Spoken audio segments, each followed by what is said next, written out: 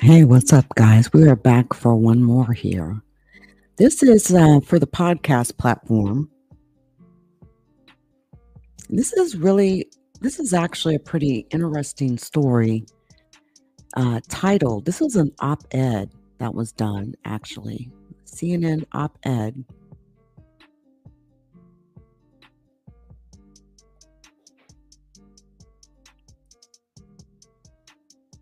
titled A Marine Who Hated Muslims Went to a Mosque to Plant a Bomb. His intended victims ended up saving his life. Richard McKinney, a Marine, headed to the Islamic Center of Muncie. And as soon as members of the Islamic Center of Muncie saw him coming towards them, they knew he was trouble. This is by John Blake. Big guy, broad shoulders, marching towards their mosque with his head down and his face flushed red from what looked like anger. It was Friday at Muncie Islamic Center in Muncie, Indiana, and the mosque was filling with people who had come for afternoon prayers. As an outsider, with a USMC tattoo on his right forearm and a skull tattoo on his left hand, he stood out. His name was Richard McKinney, and he was there not to worship, but to destroy. He was a former U.S. Marine who had developed a hatred towards Islam during combat in Iraq and Afghanistan. His fury deepened when he returned home to Muncie to see how Muslims had settled into what he called his city, and even sent their children to sit next to his daughter at her elementary school.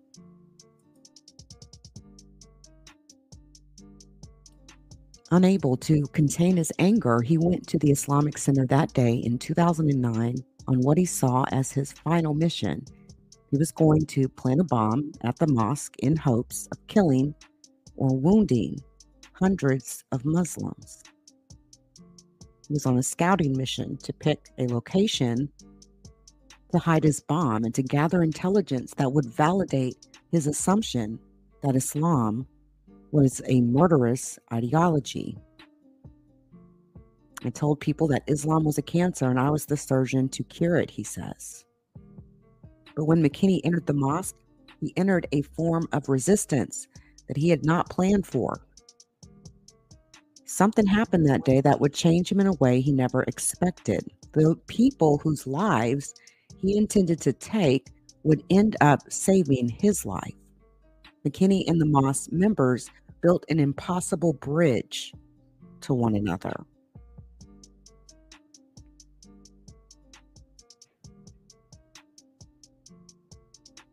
What happened to McKinney at the mosque is so dramatic that it sounds like something from a movie, and in fact it is.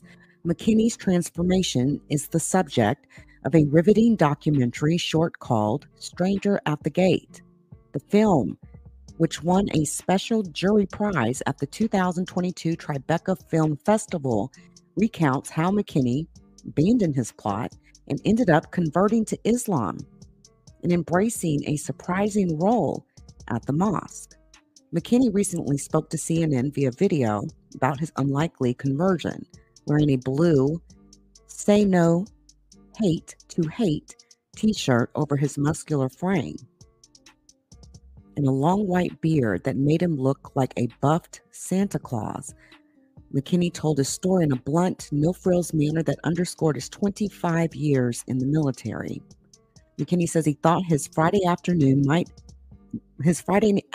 visit might end with his death. By the end of the night, I figured they would have me in the basement with a sword to my throat. Instead, several mosque members stepped forward and disarmed McKinney with some shrewd choices that may have saved their lives. The film cites one staggering act of kindness. Mohammed S. Barami, a native of Afghanistan and co-founder of the center, ended up hugging McKinney and erupting in tears.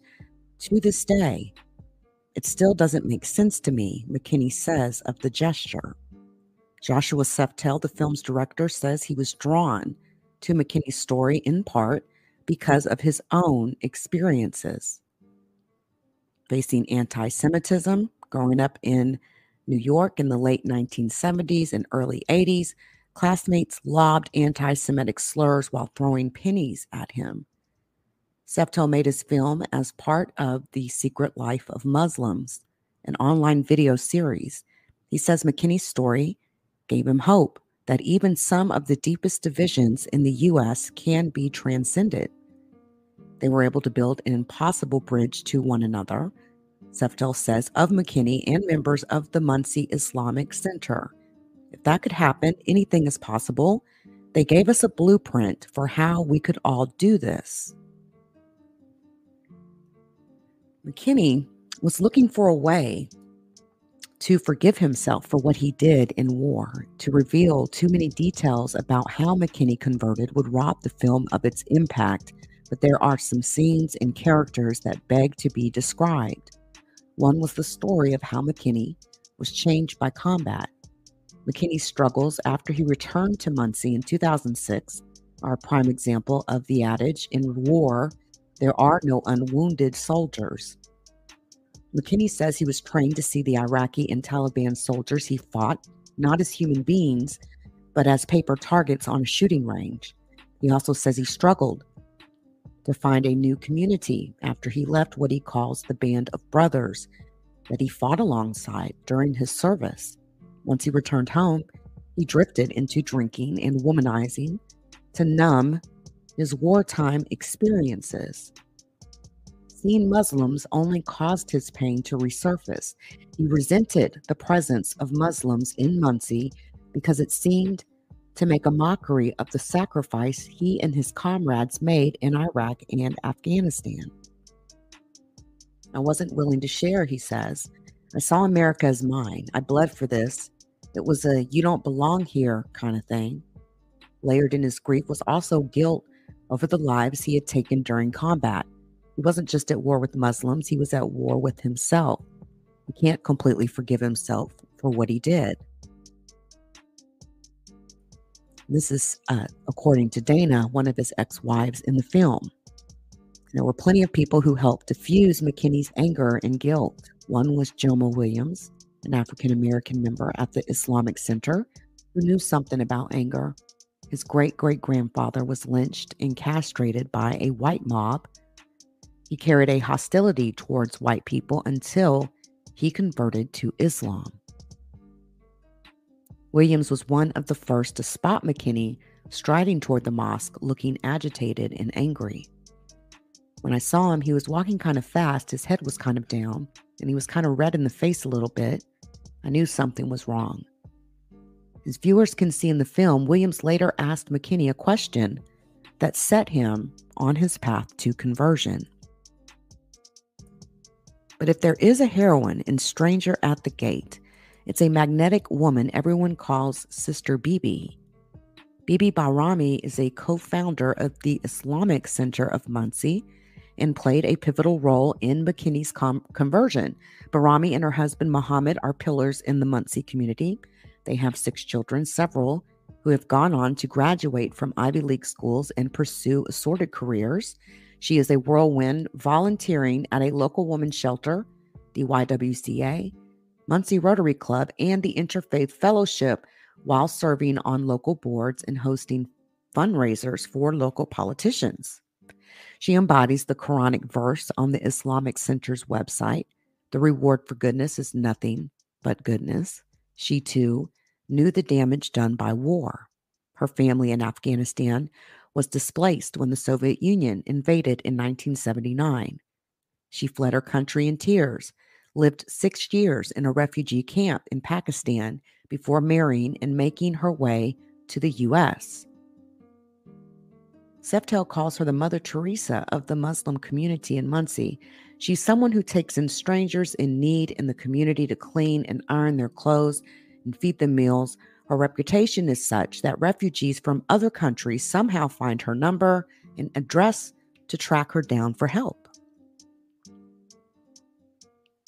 She says she experienced an awakening when she came to the U.S. and became a citizen. The freedom of choice is the biggest thing for me, she says, about what she likes about the U.S. I'm still able to practice my religion, to continue wearing her hijab and get an education. I was inspired by these opportunities. I truly love this country. Her service is also part of her worldview. Showing kindness to a stranger is central to the Muslim faith. God created all of us to get to know each other and take care of each other, not to despise. She reached out to McKinney with a very bold invitation. Barami's hospitality is remarkable considering many Muslim Americans are still treated like strangers in their own country. Hate crimes against Muslims in the U.S. surged 500% from 2000 to 2009, according to a Brown University study, reflecting an increase in anti-Muslim sentiment after the 9/11 attacks. Many still face hostility, surveillance, and questions over their patriotism. Some members of the Mosque Islamic Center stopped attending the mosque because they were afraid of the burly Marine with the tattoos. But Barami extended her circle of compassion to include McKinney. She invited him to her home, prepared a hearty Afghan dinner of chicken rice and an eggplant dish and a green yogurt dip seasoned with cilantro and lime juice. McKinney devoured the meal. He tried everything, she says. He was not picky.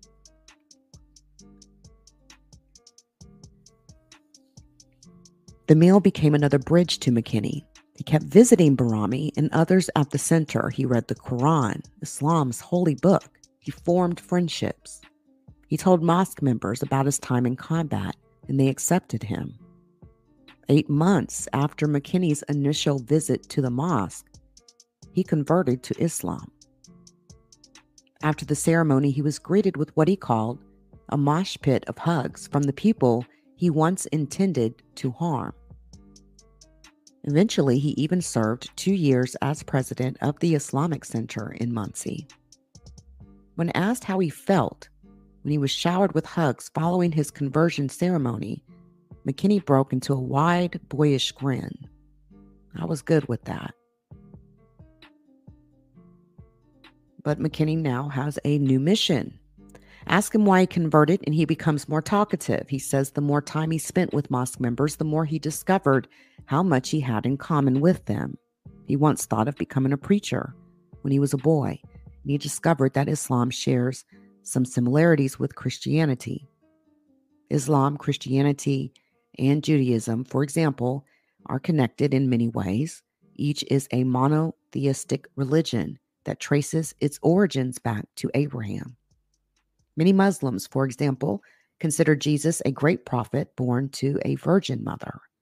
But it was the kindness of the people at the center in the community they shared with him that proved most decisive in his conversion. They were just happy. They were just plain pleasant, he says, and I really needed that in my life. He says that if the people at the center had reacted with hostility that first day, the result probably would have been bloodshed. Would it be fair to say their kindness saved his life? He says, no, it's too little to say. McKinney says he probably would have attacked the mosque and eventually received the death penalty, if not for how he was treated. Today, McKinney is trying to return the kindness that was extended to him. He earned a bachelor's degree in social work with a minor in peace and conflict resolution. Now travels the country to speak about his experiences. Has he been able to forgive himself now that he's converted? It's a work in progress, he says. Yet, as a beautiful scene in the film illustrates, others have forgiven him. It shows that McKinney, standing beside Williams, the African-American man who lost his great-great-grandfather to hate, silently raising their palms together in prayer as a ribbon of golden sunlight streams into the mosque. That image conveys more than words could say. McKinney is no longer the stranger at the gate. He's found a new band of brothers and sisters, not in the heat of battle, but in faith.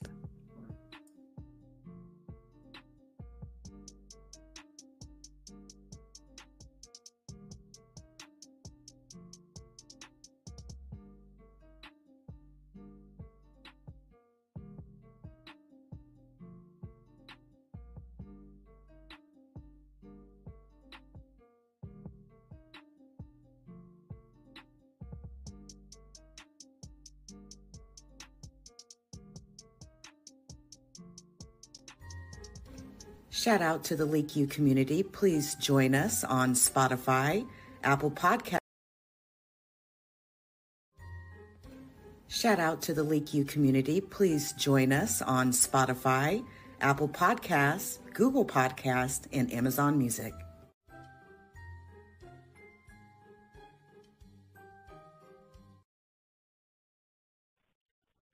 Please hit the like. Thank you. All right, y'all, I'm out. Until next time.